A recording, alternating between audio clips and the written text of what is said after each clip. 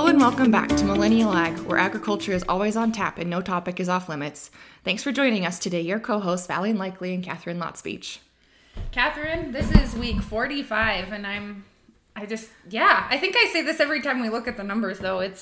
We're rolling through them, and it's the last few weeks we've had really hot topics that have been fun, but again, very nerve-wracking. Right, absolutely. Yeah, I see that we're on episode 45, and it's hard to believe that we're here. We're 7 episodes away from making it to a year, and I think I speak for both of us when I say that if we hadn't had each other, it wouldn't have gone on this long. I think I'd have been bored and run out of topic ideas, or the laughs and giggles totally wouldn't have been there. But we'll save those bloopers, listeners, for another day, and maybe our 52nd episode on our 1-year anniversary. We'll send you something that is a little more lighthearted than a few weeks that we've been talking. Yeah. So this week's episode, we wanted to kind of respond a little bit to last week's episode. We had brought on Colorado egg producers and talked about the cage-free egg bill that passed or got signed into law by Governor Polis a couple weeks ago. And we wanted to hear the egg producer side, and we wanted to hear that point of view. But after it aired, we realized that the rest of production agriculture, specifically animal agriculture, and the industries we come from, dairy and beef, weren't represented in that conversation. And we wanted to make sure to cover all sides like we have talked about. We need to have that true dialogue on all sides and push back and question some of the norms that are happening, because we feel like there's a little bit more to the story than what aired last week. Yeah, couldn't have said it better, Val. Last week was very educational and informative. And we got really a good layout of the process and how it happened and how the poultry industry dealt with the hand that they were given. But, you and I have spent the last week diving more into the issue and thinking about the implications of legislation like this, and looking beyond, just poultry. We're looking, we started looking at our own industries because that's what we do. Everything we take it back to beef and dairy because that's where we come from. And so, yeah, we wanted to give light to those perspectives this week. So that's what we're going to do. Yeah, because I think the egg industry has accepted this and is moving on and is starting to, make plans to convert some of their conventional barns to cage-free. But my question, Catherine, is what's the implication to dairy specifically? Because we've seen in the history that we started with the hogs, and you saw the gestation crates be enforced on the sows, or the lack or removal of gestation crates on the hogs. Now we're on to the poultry, and it's state by state in the poultry, but they're removing cages for the poultry. Who's next? To me, I see dairy as the next industry to start chucking away at. And when they get to dairy and they finish dairy, they're headed for beef. I agree. I think that dairy is the next low-hanging fruit. I think that, the vertical integration of both the hog and poultry industries has really lent itself to being subject to this type of legislation or activism, just because, it's a more corporatized approach. Not that that's right or wrong. It just is what it is. And therefore, decisions are absolutely made based on a dollar or perceived what the dollar can bring. And those industries too, just to add on, are very vertically integrated. Like in the beef industry specifically, you have your cow-calf producer, and then you may have your backgrounder, and then your stocker feeder, and then they go to the packing plant, and then they might even go to a further processor before they hit the shelf. So that's 6 different people or companies that my product could make it to before it heads to the consumer, whereas poultry and hog is very, very vertically integrated. Exactly.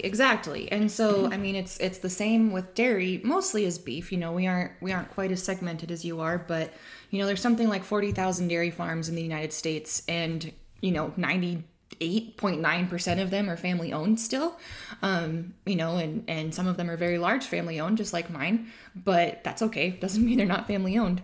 And there's the dairyman who milks the cows, and then there's the co-op that picks the milk up in their truck. Then they take it to a processor, and do whatever they're going to do with it. And then it ends up in a retail, situation. So, 4 different places that milk goes, or touches in the supply chain. And so back to the original point, poultry and hogs have been, I think, an easy target for activists to aim their agendas at. And, we're definitely going to dive into that a little bit more later, but, it just follows that the next people they would set their sights on would be the dairy industry.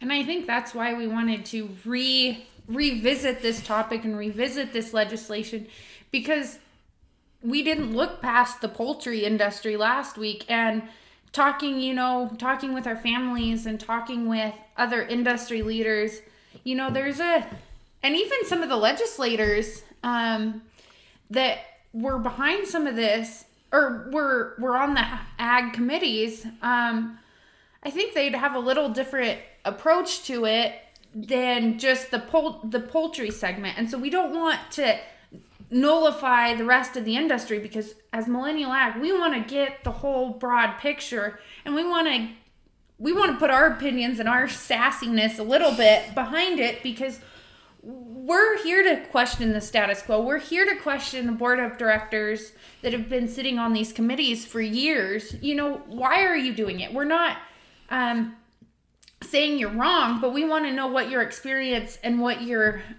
point of view has given to make those decisions, because our point of view is a little bit different. Absolutely.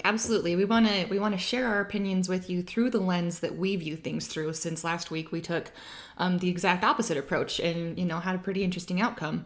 Valerie and I have been talking about this all week, as we said, and we've decided that we want to be respectful rabble-rousers. The RRRs. And what we mean by that is is looking at things from all sides and questioning things that we see that need to be questioned. We built this platform to be able to do that, and we're going to take advantage of our ability to do that. Absolutely. And listeners, we encourage you to do the same thing. If you hear something today, if you heard something 3 or 4 episodes ago that's not sitting right with you, or you're like, why is that? Question us. Send us an email. Direct message us on one of our social media platforms. Reach out. Question your board of directors that you're a part of. It's okay to ask questions. It's not okay to be rude or troll, but it's okay to question. Absolutely. We want that. And a few of you have done that, and they've led to some really, really cool conversations. So now that we've got that out of the way, onto the episode. Yeah. So we started with last week. A cage-free egg bill was signed into law in Colorado. We got the egg producer's perspective on it, and the layout of how that process happened. And now Valerie and I have spent this whole week talking about it. There hasn't been even a day that's gone by where we haven't talked about that episode or that issue. And we came up with a lot of questions and some things that we think are worthy of being shared in response to this legislation and activism as a whole. Because our biggest fear from the dairy and beef perspective, as we had talked about just a little bit ago, is the lens we're looking at it through this week. But is the fact that this kind of production practices is being put into legislation. And how is that going to impact the dairy industry further down the road? How is that going to affect the beef industry? Because if we start legislating this stuff and we quit going away from the free market, and it's a state by state thing, what is the interstate commerce going to look like? What is the true free trade? Is there still going to be premiums on the products that our parents are working at, filling some of those niche markets and diversifications? Right, absolutely. So, I think the first thing we can look at is let's talk about this being legislated into law. So a specific production practice, cage-free eggs in this case, has been legislated and passed and made into law in Colorado. And it has in California and a whole bunch of other places. But our concern, having grown up in a free market capitalistic society, is that being dictated what a specific production practice will be based on one small group's, however squeaky they are, based on one small group's, minority opinion or personal preference or bias, is really going to cause a lot of harm to the industries that feed us. And I couldn't agree more. And maybe cage free. And I don't, to be honest, I haven't been in poultry barns very much in my life, and I don't know what they look like, and especially the modern day ones. And, last week we talked about some of the innovation, and those guys are cutting edge of innovation. Absolutely. And I think going towards like a cage free, they're still in 100% confined as far as in a building, but might be more humane. It might be better for the birds. I don't know the science, and that might be a better practice. But my question is, why are we putting this into law? Exactly. We can hash out, the validity of certain production practices in another episode, and I think that we probably will.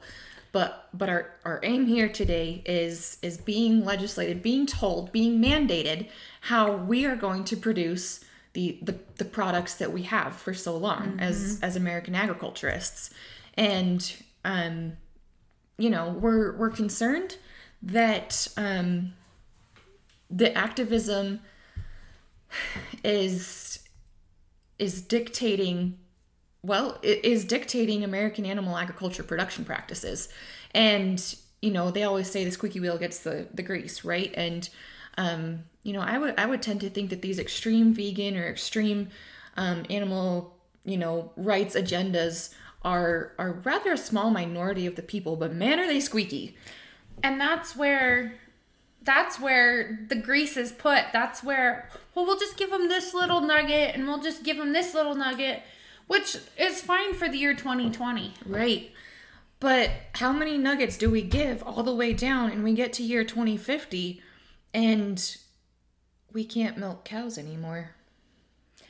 Yeah. Or now they're on the beef segment, and we're all on grass-fed beef for the whole United States, and we're struggling to feed a growing population in the United States, let alone our export markets. Seriously, and I'm impressed that you think we're even going to be able to eat beef, if something like this continues on, because the stated goal of animal activists, HSUS, I think Wayne Pacelli has said this before, the stated goal of these organizations is to end animal agriculture.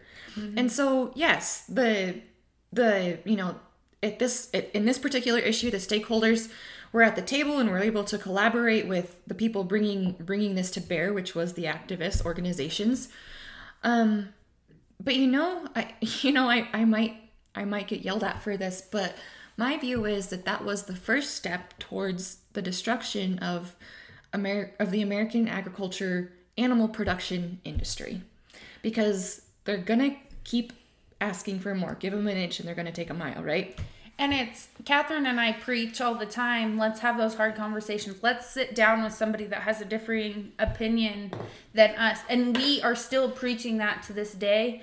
But there are some people and there's values that you need to stand on within your industries, within yourself, that we're not going to compromise. And for us, that's one thing, is keeping animal agriculture alive is something I am not willing to compromise.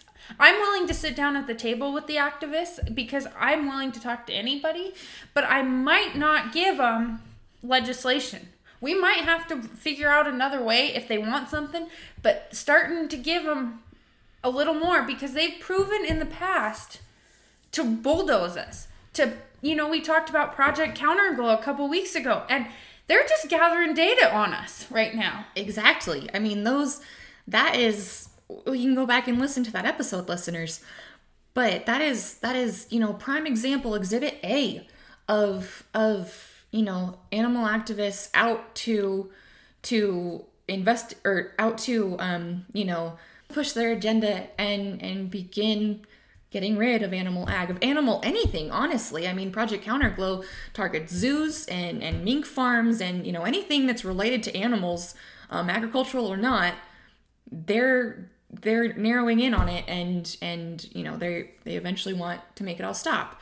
And we understand that compromise is essential in any endeavor. I mean, me and Valine work in regulation, right? And sometimes you have to give a little to get a little. But in this case, we feel that giving that little is just, like I said, the first step towards giving away everything in our beloved industry. And Catherine and I grew up on generational operations where our grandparents or my great-grandparents have passed it on to generations, and our parents have adapted. They've adopted new practices. They've sat on those boards. They've been a voice for the industry, and they've fought tooth and nail for everything that our family has, and the opportunity for us to come back to the farm, or our siblings to come back to the farm, or for us to have other opportunities in production animal agriculture, and for us to even give a little inch of that away scares the living daylights out of me. How could it not? I mean, you just said it. We have watched our parents scrap and scrabble for everything that they have. And I mean, I'm a 5th generation dairy farmer. There's been 5 generations in my family who have milked cows. And I'm specifically 2nd generation from my parents. And what are you? 5th generation. See? Okay, so we're both there. And we have grown up with the history of knowing what our ancestors did to get us to where we were then, and then watching our parents do their very level, absolute best to make sure that they provided for us and our siblings, not just to survive, but to have a place to come back to if we wanted. And is there any greater gift than that? And so the idea of even thinking about giving that heritage, that legacy, that family story away is just abhorrent to us. And, I think unfortunately that there is a lot of either miscommunication or non-communication between us and the animal activists, for example, who don't know that that's how we feel. And, maybe it wouldn't matter to them, but we're not money-grubbing farmers. We are not. And for the most part, we're adaptation. We're here to listen to the producer and consumer. And some of me has the good old boy mentality in it. I love horseback moving cattle across the desert. Like, there's just something very rewarding to that. And the good old boy mentality of the way granddaddy did it. Like, there's something rewarding. But I also recognize that practice and their perception isn't going to take my family, my children, my grandchildren into the next generation. My parents have been adaptive. Like, we had to move we moved the cows from purebred Hereford to commercial cow-calf. And then we took them off the home place and moved them to Nevada, where we found cheaper grass. And then we diversified to put some grass-fed, grass-finished, some new breeds into the operation to make it so that I can come back. So my brother could be a part of the farming and ranching operation if he wanted to. That's adaptation. That's innovation. That's listening to the consumer. There was no regulations involved in that. Exactly. And I have the same exact story to tell from a dairy perspective, and I hope you'll permit me to do that, listeners. Well, I'm going to, because it's my platform, but but it's the same thing. My parents started out with 70 cows in Connecticut, and they were brown Swiss. And brown Swiss are fun. I mean, they're sort of stupid, but and they're pretty. They're pretty, yeah. But they don't make as much milk as, say, the Holsteins. So my mom and dad transitioned the herd over to Holsteins, and eventually, listeners, if you've listened to me long enough, that we eventually ended up in Utah, where we now milk 5,000 cows. And we no longer dairy the way the rest of 99% of the dairy industry does. We left our co-op system and decided to start direct supplying to a yogurt maker. And, that was certainly a very big shift for us, but everyone in my family has said, we've sat around the dinner table and talked about it, that if we had not made that shift, we would not be in business today. And my parents' stated goal has always been the sustainability of the family business for the family. And beyond that, now that we've grown the way that we have, is to be able to take care of the 80 employees that we have who rely on us as well, who care for our cows as though they were their own, and have really become like family themselves, off on this big adventure. And so Valeen's point comes back to, we changed before we were forced to. We changed, at the request of industries. We did it without regulation.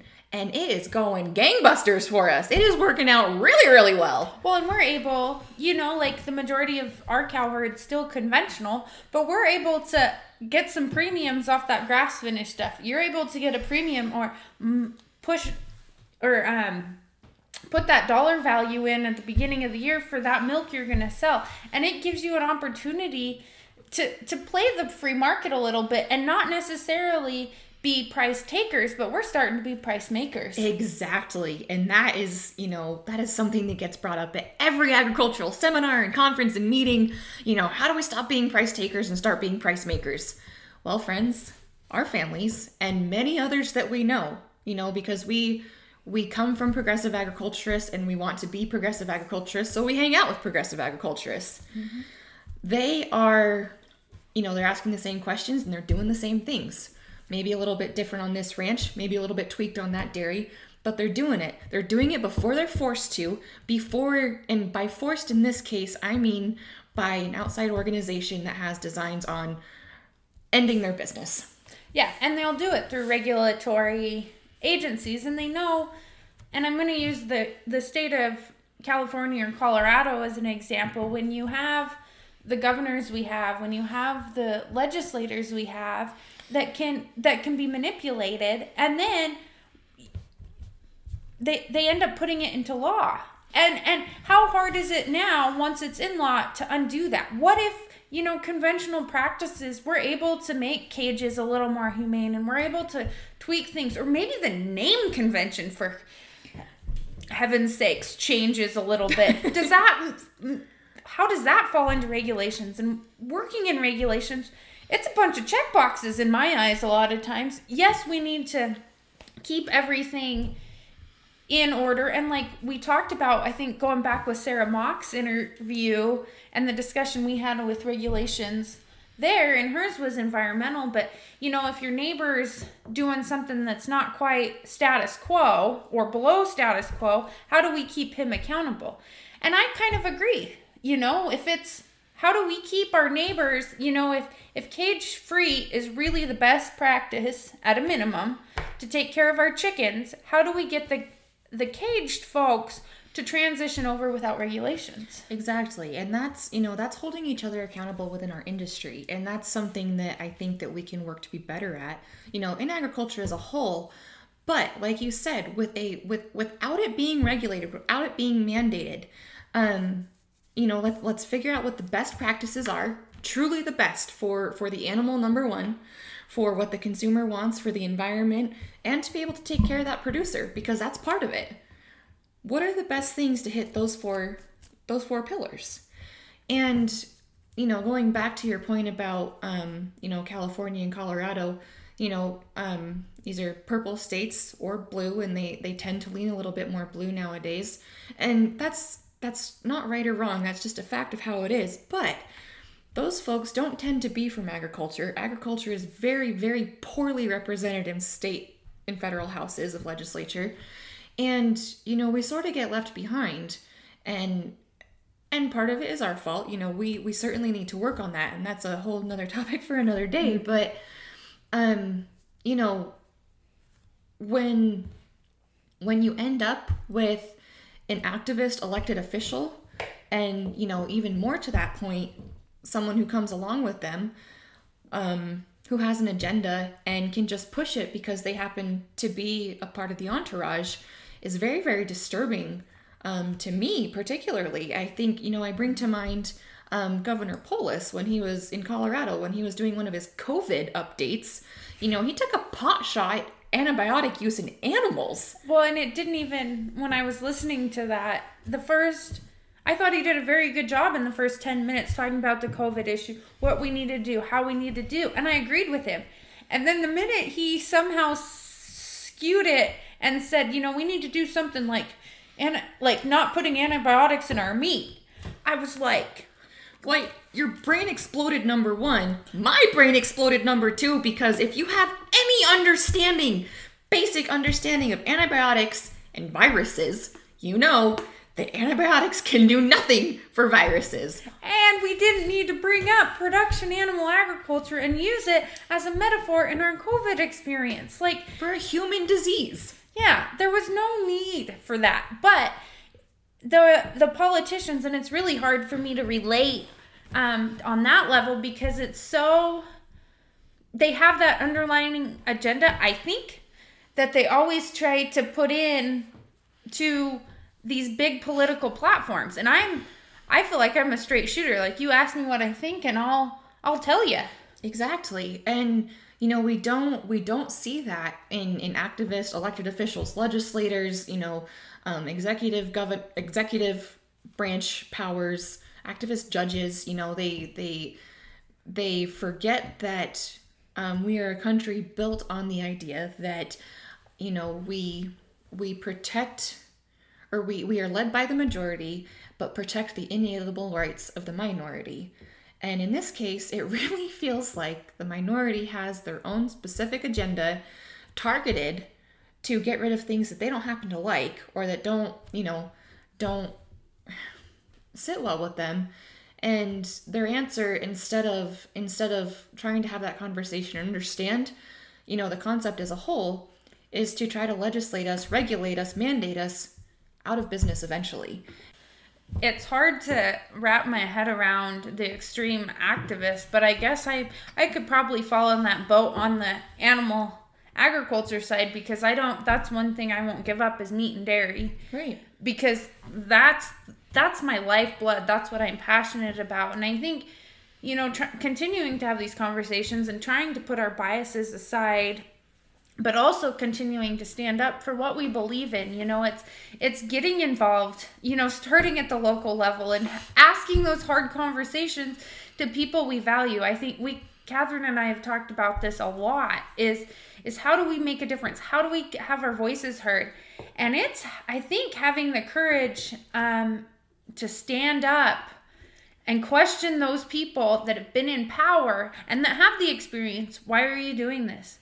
What is this implication going to have? And it takes courage. It took courage for me to ask a lot of questions on a lot of these episodes, because I wanted to play devil's advocate. I wanted to see the other side. And that, I feel, sometimes puts a label on me, but I want to know. We need to ask those hard questions that the activists are going to ask. We need to ask those hard conversations that I have deep down in my gut about all these hard conversations we've had. You're right. I know that we harp on this a lot, but it's really truly something that we need to work on getting better at. I think it's attributed to him, but I'm going to use it anyway, that Plato said that the mark of a educated and open mind is being able to entertain an idea without adopting it or without agreeing with it. And that comes to us sitting down at the table with these activists and listening to them and what they have to say about their desire for a vegan future. It also requires on their part to do the same for us. You have to do it without getting mad, without leaving the table, being able to entertain those uncomfortable ideas that go against your confirmation bias, but might open your perspective and maybe lead to true compromise and not beating one side or the other over the head with, the power of the government. And feeling like on both sides, if we give an inch, they're going to take a mile. Exactly. And, we feel, you can obviously tell that we feel like activists are beating animal agriculture over the head with a hammer and taking several miles. And there's definitely another side to the story, but we need to sit down and be able to look at it 360 degrees. Exactly. And listeners, I think we're going to end on that note, but we want you to continue looking at issues on 360 degrees. We want to hear your thoughts, specifically on the cage-free egg bill. It's a very controversial issue in all sectors of agriculture, not just the poultry industry. So we want to hear from you. You can email us at talktous@millennialag.com. We're also on Facebook, Instagram, and Twitter as well. So thank you for tuning in to this week's episode. And until then, we're Millennial Ag.